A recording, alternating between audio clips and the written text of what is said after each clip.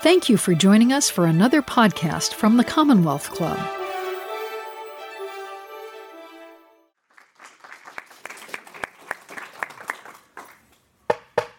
Good afternoon and welcome to today's meeting of the Commonwealth Club of California. I'm Jonathan Curiel and I'll be your moderator for today's program called Afghanistan After 18 Years of War. We also welcome our listening and internet audiences and invite everyone to visit us online at commonwealthclub.org. Afghanistan has been in the headlines forever, it seems, and is usually in the context of war, whether it's the U.S.-led military campaign that began in 2001 and is still ongoing, or numerous other wars that have roiled the country, including the Soviet invasion in 1979.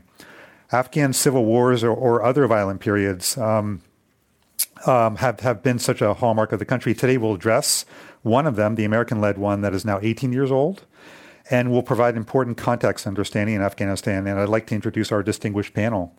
On my far right, Dr. Sandra Miller Ross, a fifth-generation San Franciscan who teamed up with her husband, Edward S. Ross, an entomologist and photographer at the California Academy of Sciences, on multiple scientific and cultural expeditions around the world. They were especially enthralled by Afghanistan. Dr. Ross will share images and thoughts from their book about Afghanistan. It's about Afghanistan in the 1970s. To her left is Lieutenant Colonel Anthony Alfidi. He's a private investor and an intelligence officer in the U.S. Army Reserve who has performed military duty in many countries, including Iraq and Afghanistan. He will present his personal views about Afghanistan and U.S.-Taliban relations. And to my immediate right is Atta Argandawal, who was born into an Afghan military family and moved to the West at a young age. He's a humanitarian, cultural advisor, and author of several books, including Lost Decency, The Untold Afghan Story, and The Self-Sufficient Global Citizen. Let's begin our presentation with Dr. Ross, and she will do a PowerPoint presentation based on her book, Afghanistan at Peace. Dr. Ross. Thank you. These photos are a glimpse of people that we met in Afghanistan in 1970 during a rare, peaceful period in their history. We were collecting insects for the California Academy of Sciences, where my husband was chairman of the entomology department for 40 years. When India docked on Eurasia, it created a series of mountains, seen here as the Hindu Kush. We began our road trip in the capital, Kabul, heading south and west toward Herat. As a vanguard of what was to come, we encountered this caravan at the edge of town. Men, women, children, and animals. And high atop the camels were their life's possession, portable home, poles, rugs, ropes, cooking utensils, and youngest members of the family. To confirm our transport back in time, a wondrous sight appeared on the horizon, almost the color of surrounding earth, with towers rising skyward, a caravanserai. These ancient motels provided space for camels and other transport animals, small herds, and cauldrons of food for hungry travelers. Wealthy merchants had their own rooms, while herdsmen slept with their animals, all secure behind the sturdy walls of caravanserai. Tea shops were for men, so whenever I went in with my husband Ed to photograph, they gathered to see what was going on. I never felt threatened, just stared at with friendly curiosity. These men are repairing the underground Keraz system. We had seen throw-out piles from the air, like gophers make. The Keraz system brings water from the mountains using gravitational flow. These underground tunnels have been used for thousands of years and must be periodically cleaned out. One person climbs down and another turns the winch to haul up the very wet dirt. This is one of the more gentle scenes in a country of dramatic landscapes. Roses have been an important part of Afghan culture for millennia, probably coming from Persia. Many are Damascene roses, like these being sold by this child. Look at that wonderful hat. We came across this nomad woman in a red Central Asian print dress with little silver boxes hanging around her neck. Note the tattoos on her forehead and chin. Our driver said she was a Coochie. Ed thought this red color was chosen so a woman could be seen from a distance and not shot by mistake as an unwelcome male. At an insect collecting stop, this friendly camel driver came over to see what we were doing, as there weren't many tourists around. He, like many we encountered, wanted his picture taken. Sultan Hamadi and his family have been making this Haradi blue glass for generations. Their shop is in Aladdin's cave, with everything from glass and metalwork to rugs, beads, embroidery, and clothing. We really fell in love with his bread, so organic, so basic to survival. At least half of the attraction are the marks made by the baker's hands. Each baker has his own pattern. The average Afghani survived on bread and tea, with meat as a condiment. Despite it being early May, we did not see many vegetables. Of course, at 3,000 feet, the growing season starts later. We had a very welcome experience in a tea shop, perhaps because the owner's daughter was there and obviously wanted to meet this foreign lady. She sat happily for pictures after checking me out, touching my clothes, peering in my purse, and generally being delighted with her discoveries. Our driver told us the rug she sat on took a family 1 year to weave and was so fine it could be rolled up under an arm. Afghanistan is known for its carpets. We saw many different types of looms for making rugs and for different types of cloth. In medieval times and all throughout history, there were many small family enterprises. This type of family business continued through the Middle Ages. We had seen it persisting in traditional areas around the world, but never so widespread and vibrant as in the lanes of Afghanistan. At one road stop, we were enticed by the aroma of barbecued lamb, hoped that some of the aroma wasn't coming from his well-charred foot. After Herat, we returned to Kabul and headed north. As the road climbed the 11,000-foot Salang Pass, the temperature got colder, and it seemed we would merge with the gray clouds. Rounding a corner, we came to this village that almost blended into the gray rock. Separated by a rapid mountain stream from the Salang Pass Road, it had changed little from when it was photographed in 1905 by Edmund Burke, a British photographer. Kulm, the ancient Tashkurgan, was a transporting experience. It had the last covered bazaar in Afghanistan.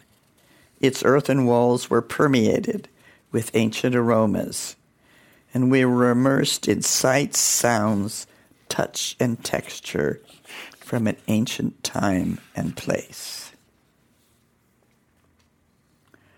Then, on to the 12th century Blue Mosque in Mazar-e Sharif, one of the holiest sites in Islam, a place of pilgrimage for both the majority Sunni Muslims and the minority Shias. It honors Hazrat Ali, cousin and son-in-law of Prophet Muhammad. One of Ed's favorite pictures was his girl outside the mosque, not selling her roses, just enjoying being there with a couple of friends. This is legendary Balkh. At the height of the Silk Road era, it was a giant trading center like modern Hong Kong. It was said the streets were paved with gold. Birthplace of Zoroaster and of Roxana, whom Alexander met and married there in 320 BC. Washed by millennia of rains and whipped by the winds, these ramparts are still impressive. Bits of shard remind us of past cultures meeting and melding here. We found a new species of insect here, an ancient order in an ancient city.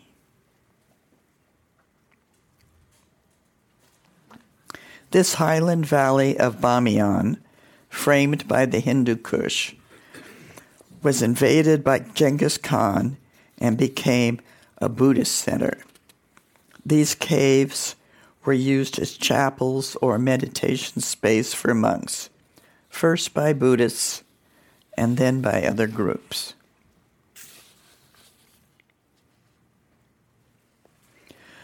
On the road back to Kabul, we encountered this nomadic Pashtun family, clearly living with and off their sheep. Clothes from the beige ones and milk from the long-haired ewes. This was usually made into curd, a mainstay of the nomad diet.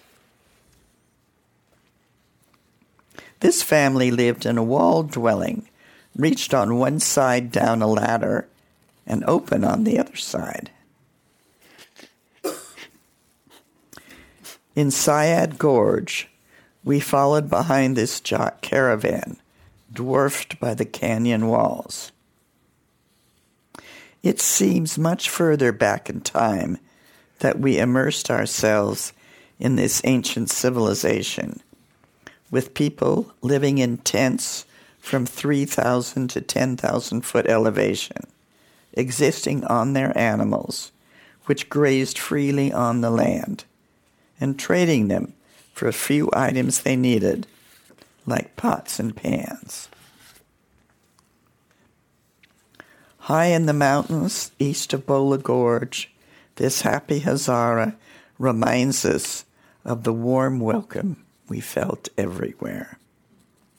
I hope you enjoyed this glimpse of Afghanistan at peace, and we'll have some books over there afterwards if you'd like one for yourself or your friends. Thank you.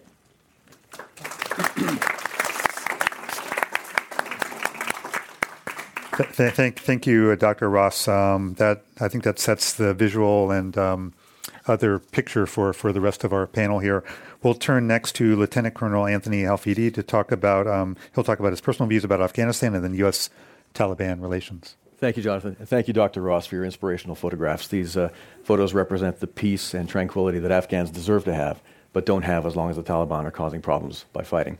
I am currently a lieutenant colonel in the Army Reserve, but I'm here in my private capacity as a private citizen. So I just want to emphasize that what I say today is my personal opinion and does not reflect in any way U.S. government official policy.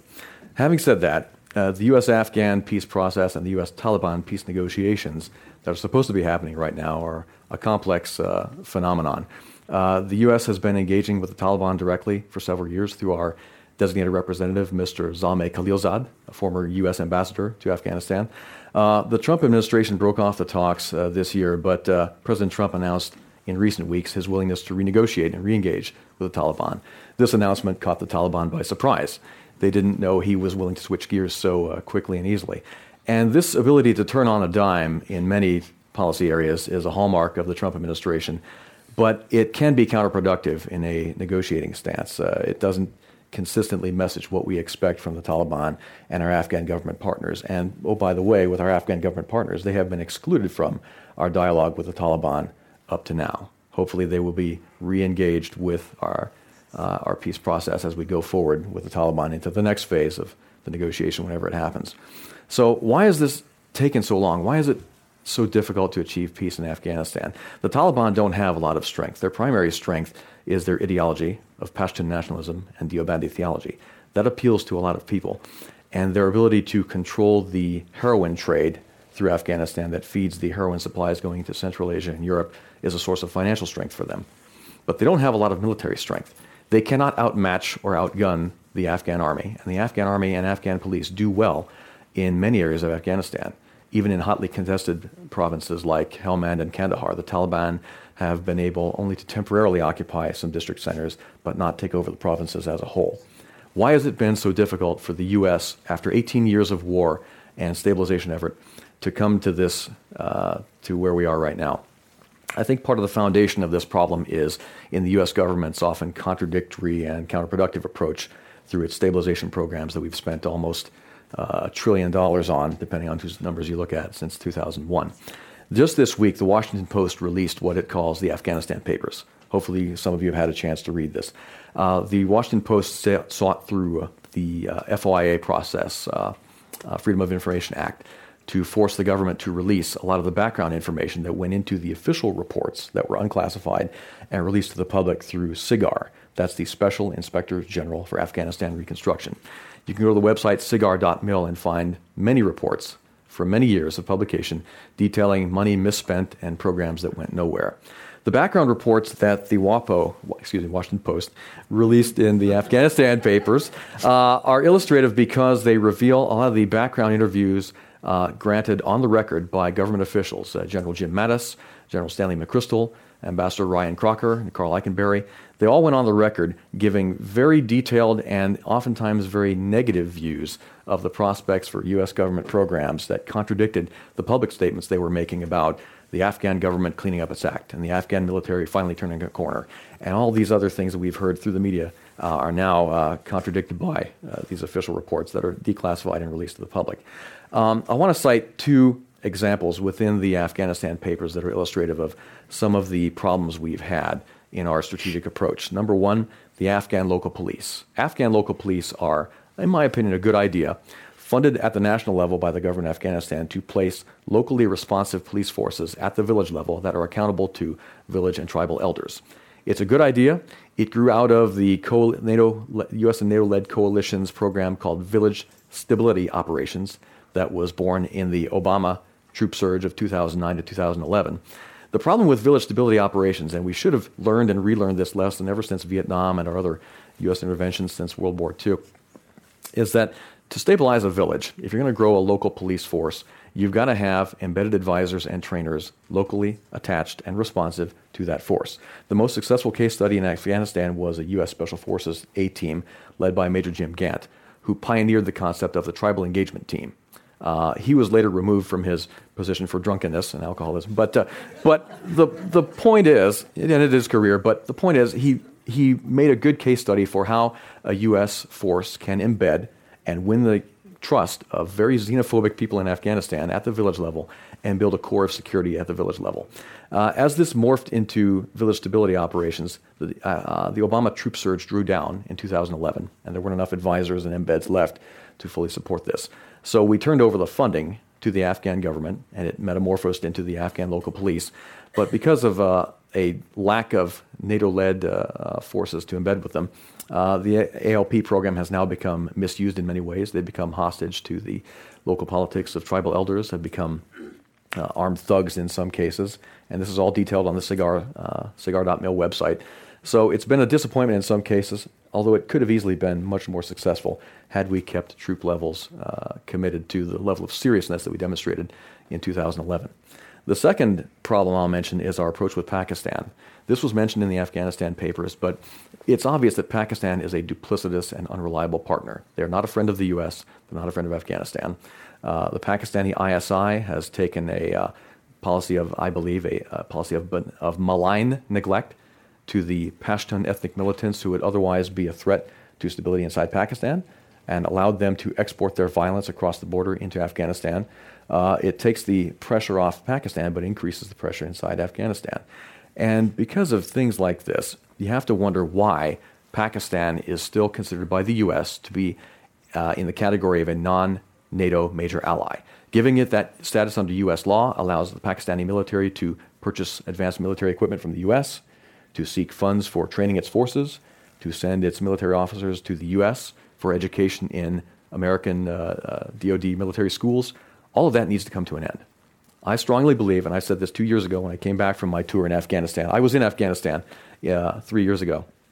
I said publicly in this club that we need to take an approach with Pakistan that mirrors the approach we took with Iran with the JCPOA agreement, to force Pakistan to cease and desist any support, material or otherwise, that it provides to the Taliban, just by allowing them to exist and have safe havens in places like Quetta and Peshawar. The Taliban run their version of the war from their shura in Quetta, and to a lesser extent from their other shura in Peshawar. They're tactically weak inside Afghanistan because their leaders are, by and large, not present within the territory of Afghanistan. So they should rightly be considered as foreigners who manipulate Afghanistan from an external source of support, of safe haven. I'll conclude my own remarks by saying that some of these lessons revealed in the Afghanistan papers should have been learned by the U.S. military and relearned decades ago, but we seem to forget things. The single best lesson in U.S. military whatever you want to call it, counterinsurgency, counter-guerrilla war, was in a novel called The Ugly American. Friends here read The Ugly American? Came out about 1958 at the height of the Cold War. And every chapter in that fictional characterization of a U.S. diplomatic approach to a fictional Southeast Asian country could easily be applied to Iraq or Afghanistan. Every chapter is a vignette in counterintelligence, counterinsurgency, foreign direct investment, diplomacy, operational security. We haven't learned anything. We should have learned it in Vietnam with the Accords program, which was very much like the Village Stability Operations program that we tried in Afghanistan. And we are unable to, for whatever reason, budgetary or institutional memory or political inertia, whatever you want to call it, to institutionalize these lessons and repeat them to make them effective in facilitating a peace and stabilization process. That's all I have. All right.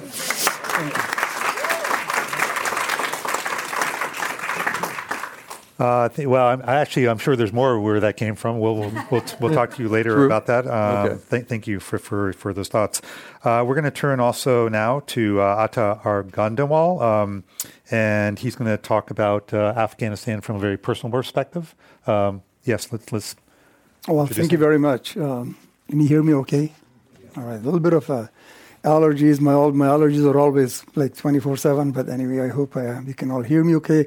And thank you very much. What a wonderful presentation. And Dr. Ross, thank you for just a look at what Afghanistan was, but it can be again. And it was a spectacular country. Thank you for what you did and still doing your part to really bring and show the world the best of Afghanistan. So we really appreciate it. And thank you for a wonderful overview of what it can and could be.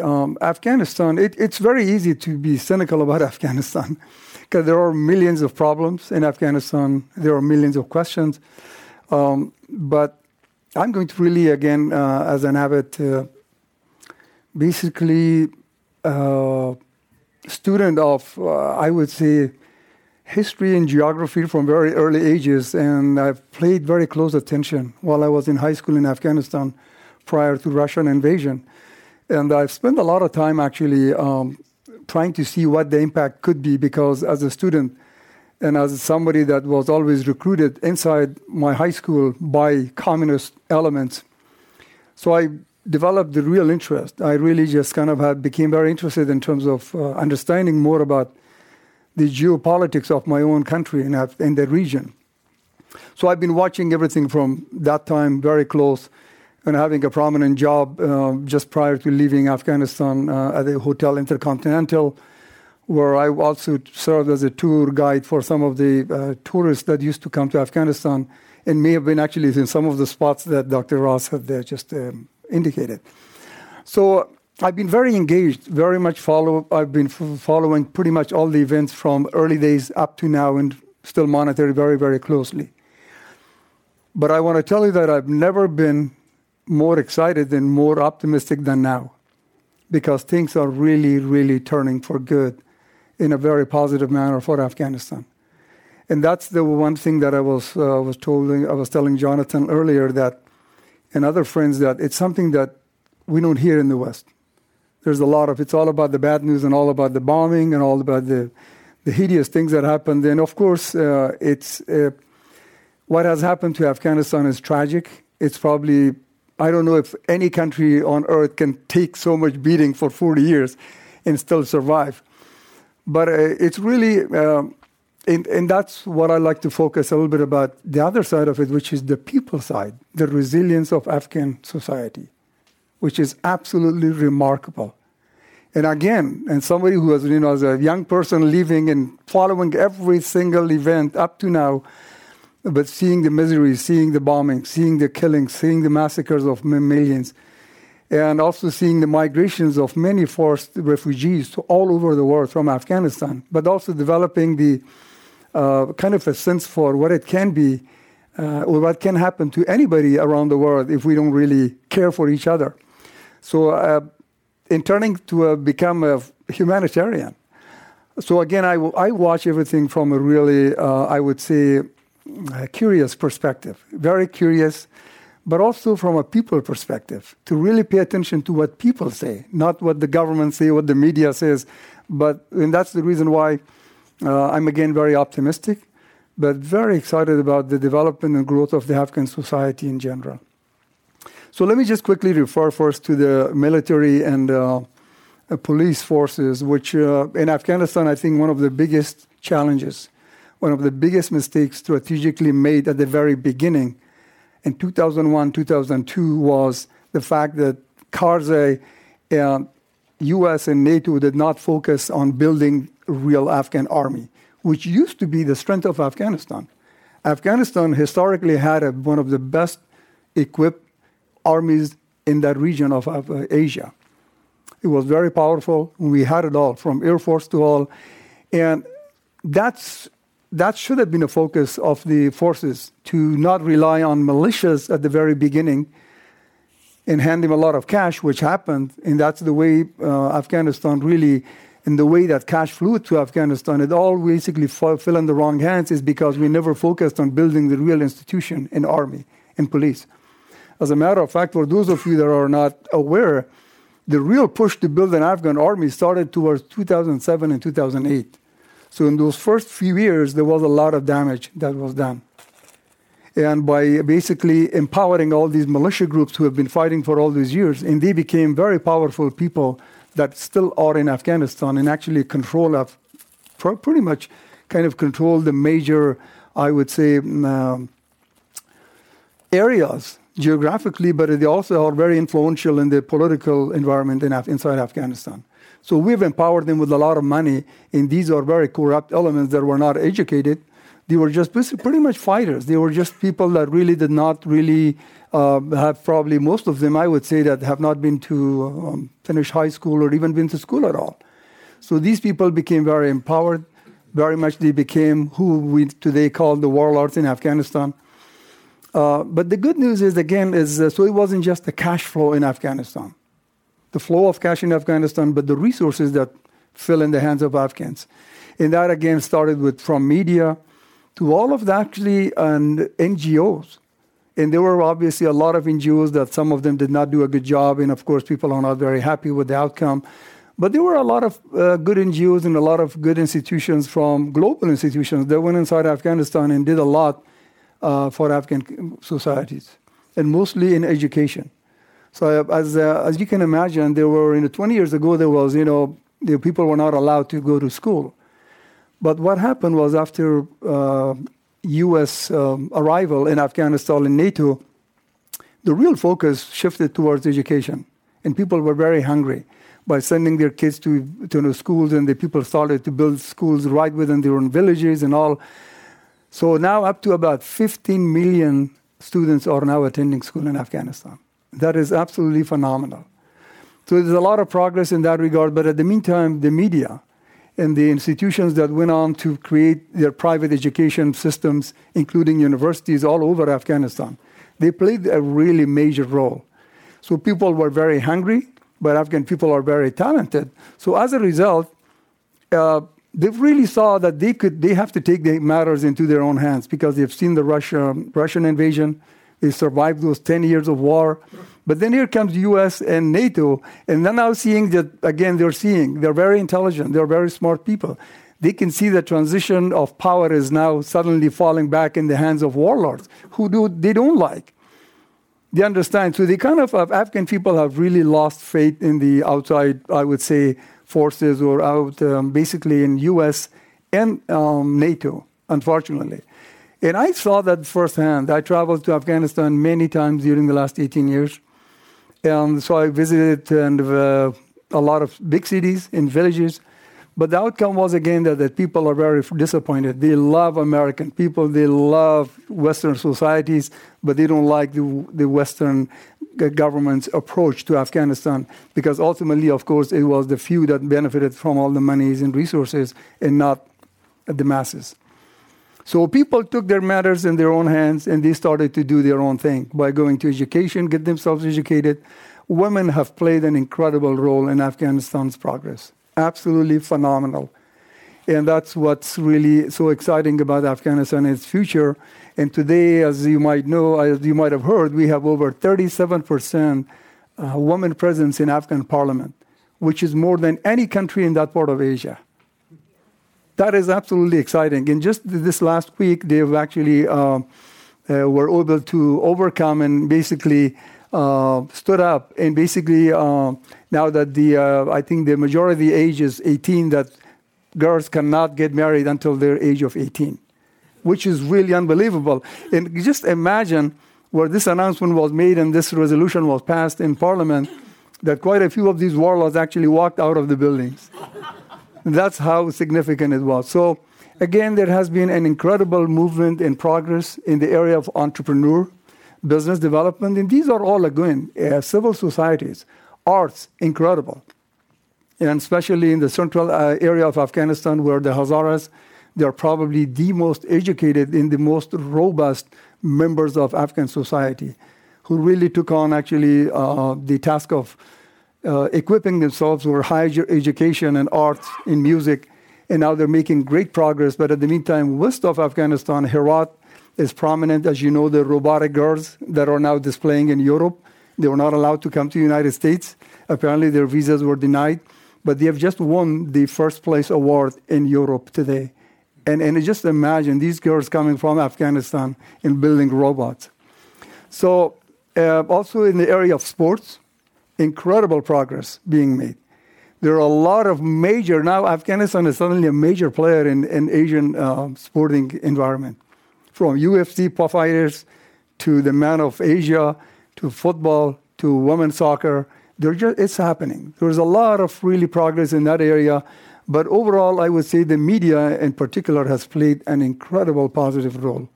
Today we have over 22 TV and radio stations inside Afghanistan, robust, very vibrant, and you could see basically go and actually watch halls in areas like such as this setting where people are openly talking about education, politics, without any fear.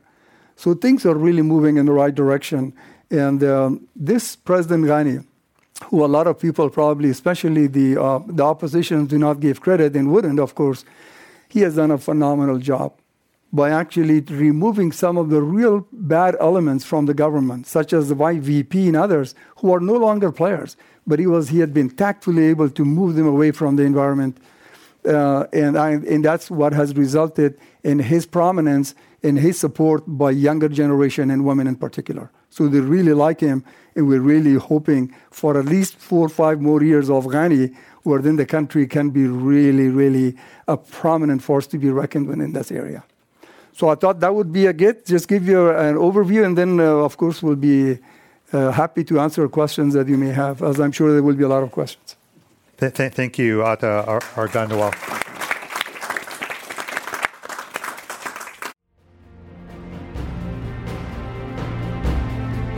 You are listening to the Commonwealth Club of California. Hear thousands of our podcasts on iTunes, Google Play, and Stitcher. Learn about our travel programs to exciting domestic and international destinations. And when you're in the Bay Area, please join us live for any of our 500 programs each year. You can find us online at commonwealthclub.org. Now back to our program.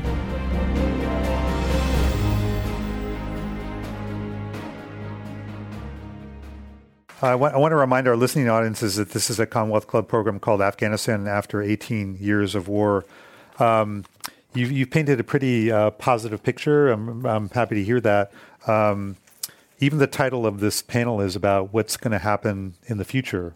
And one question from the audience is what would you consider the end game to be that would complete U.S. involvement? Various administrations have talked about withdrawing American troops, and then the kind of awful scenario would be, okay, Taliban is back in the picture, the troops, kind of like, if not a civil war, something akin to that. So there's a huge worry about that. Can anyone on the panel talk about that and what you see as the future of Afghanistan, even if it's the near future? Something that Jonathan I just referred to, which was the strength of the Afghan army now. I was there last year. It's incredible, is how robust in the last 3-4 years of training, and especially the training of commandos have done. They're really on the offense now. They're really, really very, very good. If they give Afghan army at least a couple more years of support, which I'm very optimistic that even if U.S., let's say, decided to withdraw because we don't know what to expect from Mr. Trump, so you never know at a given moment. But I would say that there is a peace agreement that actually is in existence up to year 2025, which gives me a lot of hope that regardless of what Mr. Trump decides, there is an agreement that they have to hopefully abide by and have the American forces present there, at least in the role of support, of course, at least a couple more years. And by then, Afghanistan, there will really zero chance for Taliban to return to Afghanistan, based on what I just noticed last year.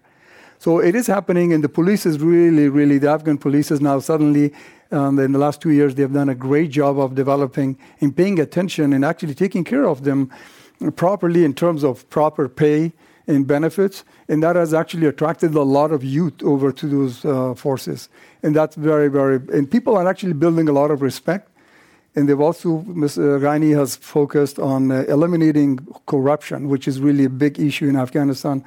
So with that, I would say that it's really looking very good. But I would say an immediate withdrawal over all of the forces will certainly be a real problem that again, the Taliban may not win the war, but they can create long-term challenges again for the society that has evolved. Lieutenant Colonel Rafi, do you want to? Yes. I agree with that as assessment that the Afghan military has greatly improved its capacity. They seem to be, from my perspective, doing really well in the north, especially. I think that the most likely scenario for the near term is some kind of negotiated settlement between the U.S., the Afghan government, and the Taliban that allows the Taliban to return to power in a shared agreement in some way. That would be not so good from the perspective of the Afghan people, because the Afghan people, in every poll that's ever been conducted by an NGO, do not want the Taliban to return to power. But that seems to be a sticking point with the Taliban. They want at least a share in power that somehow abrogates partially the Afghan constitution that we've worked so hard to build with the Afghan people. So there's a social contract there that with the Afghan people that needs to be maintained. If the Taliban want to be responsible and put their moderate elements in the lead, and there are such things as moderate Taliban. The Taliban are not necessarily monolithic from an ideological standpoint. If they want to behave themselves and be responsible and support the continuance of women's rights and the progress that women have made in socioeconomic terms, then okay, maybe they could have a share of power in some way. But the final say on that has to be the Afghan government. The Afghan people want a democracy. They've accepted through 4 sets of national elections now a democratic process as their norm. And I don't think there's any going back from that.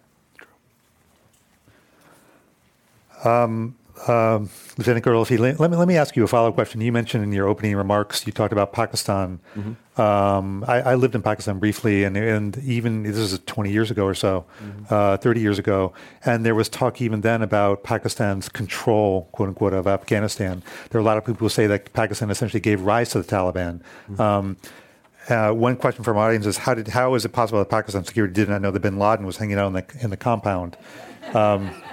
But even in the context of that, can you talk about how Pakistan, it's one thing for Afghans to want something. It's another thing for Pakistan to essentially sign off.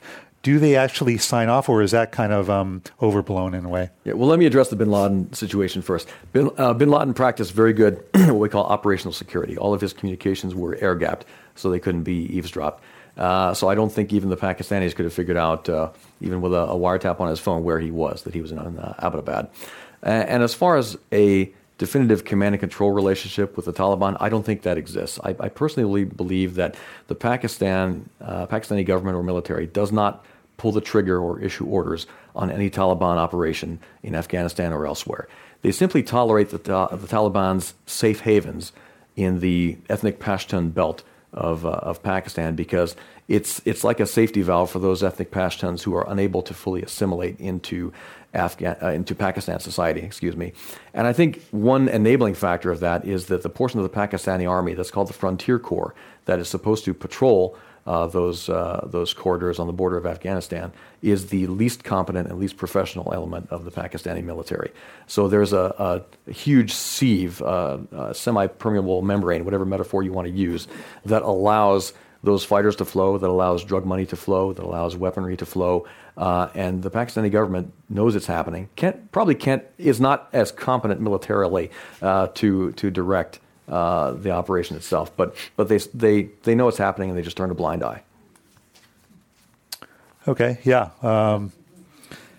We have several people from the audience asking about the Taliban in relation to the heroin trade. The Washington Post papers, the reports that came out, talked about how, in a sense, the U.S. government were paying Afghan farmers to get rid of their crops, but that, in a sense, that helped lead to more crops because they needed the money. They would grow again, more money. And so it was an example of this kind of confused and, to say, wrong-headed idea that Americans brought to Afghanistan. How connected is the Taliban to the heroin trade, and is the heroin trade still flourishing? Yes, it's flourishing, and the Taliban control it top to bottom. So, okay, yeah. Yes. All right. Well, having said that, like, how does one, the U.S. government or whatever, how does the Afghan government control, or is it really uncontrollable? It may be uncontrollable as long as the Afghan government is not strong enough to get a handle on its own corruption. The model that was cited in the Afghanistan papers in the Washington Post was Plan Colombia. We succeeded with our counter-drug, counter-narcotics operations in Plan Colombia because the Colombian government was strong enough and responsive enough to our influence that they were willing to take the curtailment of cocaine production very seriously.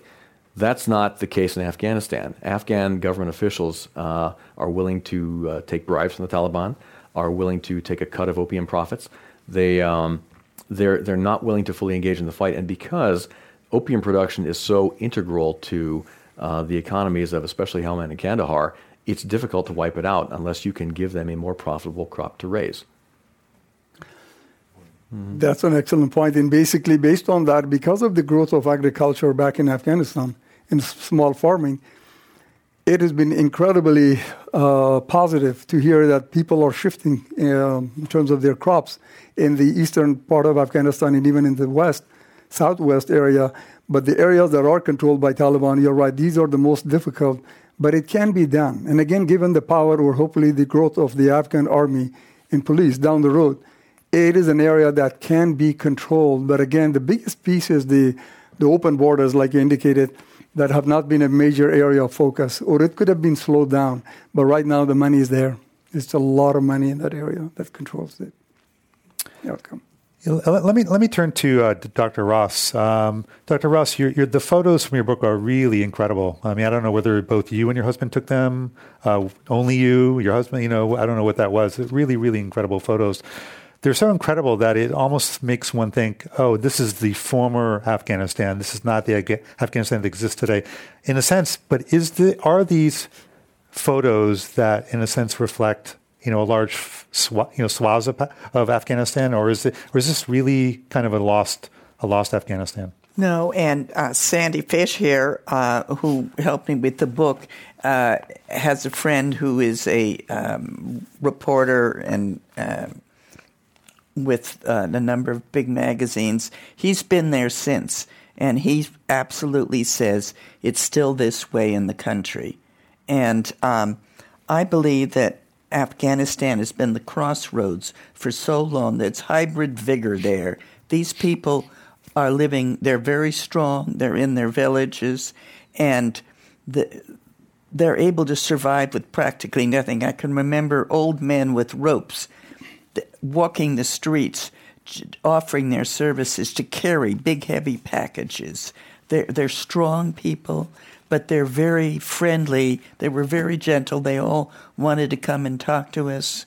And I believe that this is the real Afghanistan, and it's still alive in the country.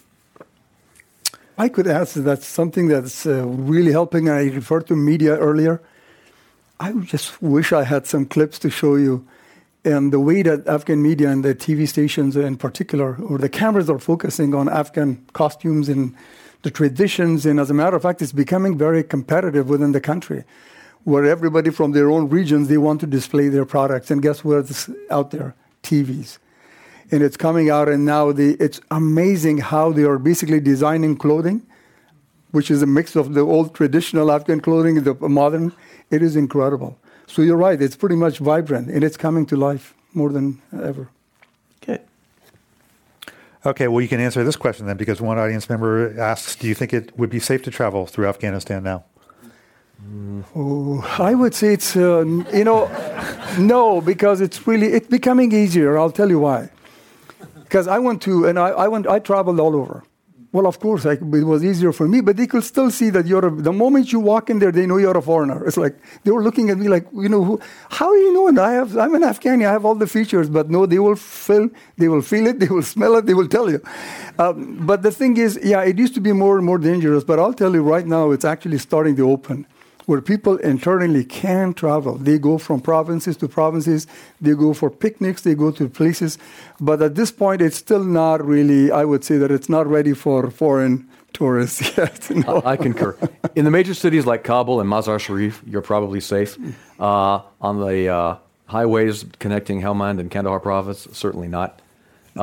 If you really want to start a tourist company, I hope you have a really good, strong relationship with whatever local warlord will be protecting you on your whitewater rafting trip or mountaineering climbing trip through the mountains, because they'll be protecting you with AK-47s while you're on tour in the country. Yes. Mm-hmm.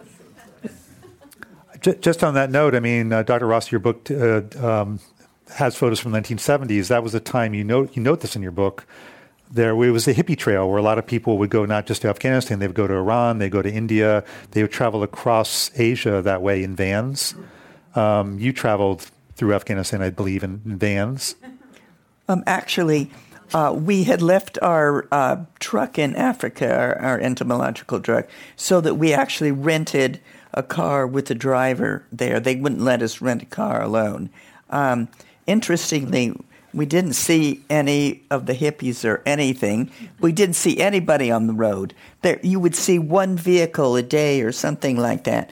And I know that when Sandy Cook was there, it was much more populated. She taught there, but it was very quiet when we were there and very beautiful. What about Ed's grandson? Was he there? Oh, yes. My husband's grandchild was born in Afghanistan because his daughter had been one of the hippies that went out in a van. And they were actually making clothes. I'm sorry Sandy didn't wear the dress today, but that's clothes you were talking about, but they were making them 50 years ago. But unfortunately, with the coup, they had to leave. Right. I note that one of the photos was from Bamiyan, yes. And those were the famous Buddha statues that the Taliban obliterated with dynamite and other things. Yes. I'm just wondering, you were in Afghanistan in the 1970s. Have you been back since? And if you haven't, what was your personal feeling when you were reading about Afghanistan in the news, both the good and the bad? I try not to read the information because I find it very disturbing. And I remember my husband was distraught for days when they were going to blow up the Buddha. He could not understand why they would do it. So I just prefer to think of it as beautiful when I'm there because I know it's still that way in the country. And Ada keeps really telling me, we were at a wonderful meeting here about a month ago, about the hope that's going on in Afghanistan. Really, I think it's coming back on its own. Ada, can you talk about that a little bit more? About you talk about in general terms about the progress of women, progress of girls, but it really is hard for not just Americans but others who follow Afghanistan and see the bombings, the roadside bombings, and so forth, and in a sense to give up on Afghanistan. Sort of, you can call it a kind of fatigue, a compassion fatigue, maybe.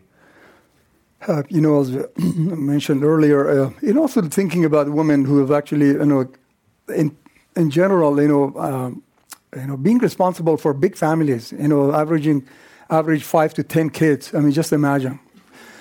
For all these years of war and all the years of devastation, and yet these women have have risen. And that is really amazing, and again shows the tenacity of the Afghan woman. It really speaks volume. And in terms of how they embraced really the arrival of U.S. forces and being away and becoming free of the Taliban reign. So that was really welcome news. And that's an opportunity that I know the women in Afghanistan really capitalized on. As soon as the Americans and NATO walked into Afghanistan, and really, I think more than anybody that embraced that and welcomed them was Afghan women in particular, even in the villages and all over the place. And they never gave up. They stayed engaged. They got themselves educated. They realized that this is the way that they want their children to grow. So they encourage their children to grow and to go to school. And a ton of them, I'm aware of, have actually homeschooled them in Afghanistan. With the availability of internet and so on, I was very, very surprised in the village of Argande, which is where my parents, basically and ancestors, were born and raised. That's where I saw that people were actually home, basically schooling their children, and they had internet access. They couldn't even go outside. They've never been outside of the village, but they were yet educating and preparing. So women have played an incredible role, but also part of it is the international organizations and NGOs that went in there. They really did a great job in carrying and conducting workshops all over the country. And they did an amazing job. So basically all of that must have really played a very big role in terms of where we are. But with the arrival of Mr. Ghani and his, of course, with his focus on the women role, and Mr. Ghani's wife, it's amazing as to what kind of an impact it has had on the society. Unlike Karzai, whose wife was is a doctor, she was an educated woman, but he never allowed her to come out in the public. So he did again. That magician did he really hurt Afghanistan in every way possible that he could, including isolating his wife inside that palace. But at any rate, so the progress is being made and continuing to make, and people are benefiting. And a big part of it is internet and availability to resources has really made the Afghan women where they are, and they speak out their minds. They are not hesitant anymore. I'm glad you mentioned Hamid Karzai because he headed Afghanistan right after the U.S. invasion. He was seen as almost an Obama-like figure with his robes and his stature, and people thought he would be a kind of messiah in a sense, and he turned out to be, well, a lot of things. I know the Washington Post report talked about how corrupt he was.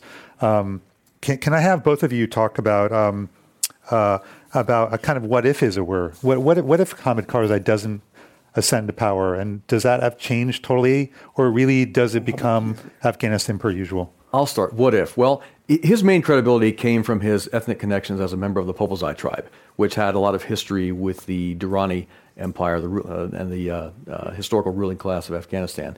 If he had not been an asset to the U.S. government that was so valuable to us early on, we would have had to find somebody else who was acceptable to the Popalzais, the Ghilzais, everybody else who has participated in the ruling elite of Afghanistan over the centuries. So we would have had to find a Hamid Karzai light, someone who is just as amenable to accepting U.S. presence in the country, but perhaps not as corrupt. I don't know, again, he is Hamid Karzai's emergence and control has really hurt Afghanistan in every possible way for a long time. But he really managed, due to obviously the reasons that Anthony had mentioned, that is very significant. And he's still a player inside Afghanistan. He's really a major corrupt player inside Afghanistan.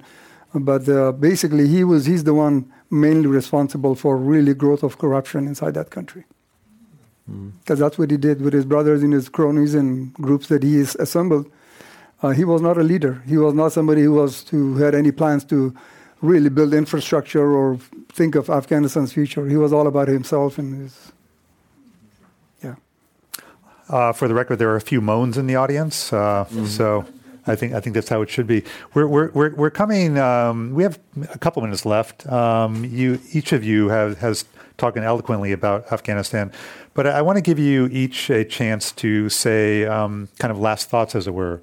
You let's say you're talking to President Trump. Let's say you're talking to Afghan leaders. Some wincing here, I want to say, for the record. But what do you say to them? I mean, so often in the society we have people who take glimpses of things rather than the depths of things. But if you can give a glimpse of your hope for Afghanistan, what do you say to people who will listen to you, who actually have the power to change Afghanistan? Well, thank you. I will again say that thank you for all of the amazing sacrifices and billions of dollars and all of that, and just to not give up too quickly. Afghanistan needs a few more years, at least a couple or 3-4 more years of real support on the military side. Otherwise, Afghan society is ready basically to build on what they have already built on and to move on. But I think the international support and especially U.S.'s role is going to be incredibly important. So as long as Afghan people can support, and they do not want to be abandoned as they were after Russian invasion. I concur. If I were on the National Security Council, I would advise President Trump to stay the course in Afghanistan, increasingly tilt toward our brand new ally, India, because a strong U.S.-India relationship is Pakistan's worst nightmare.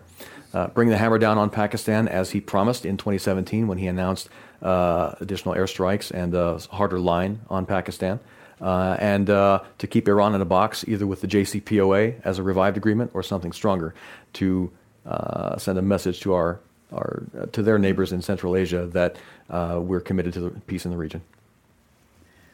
Well, if I look at these amazing faces and all the difference that shows the people that have been through Afghanistan, that have lived there, if they have been able to stay together for so long, I really believe that they can still pull it together again.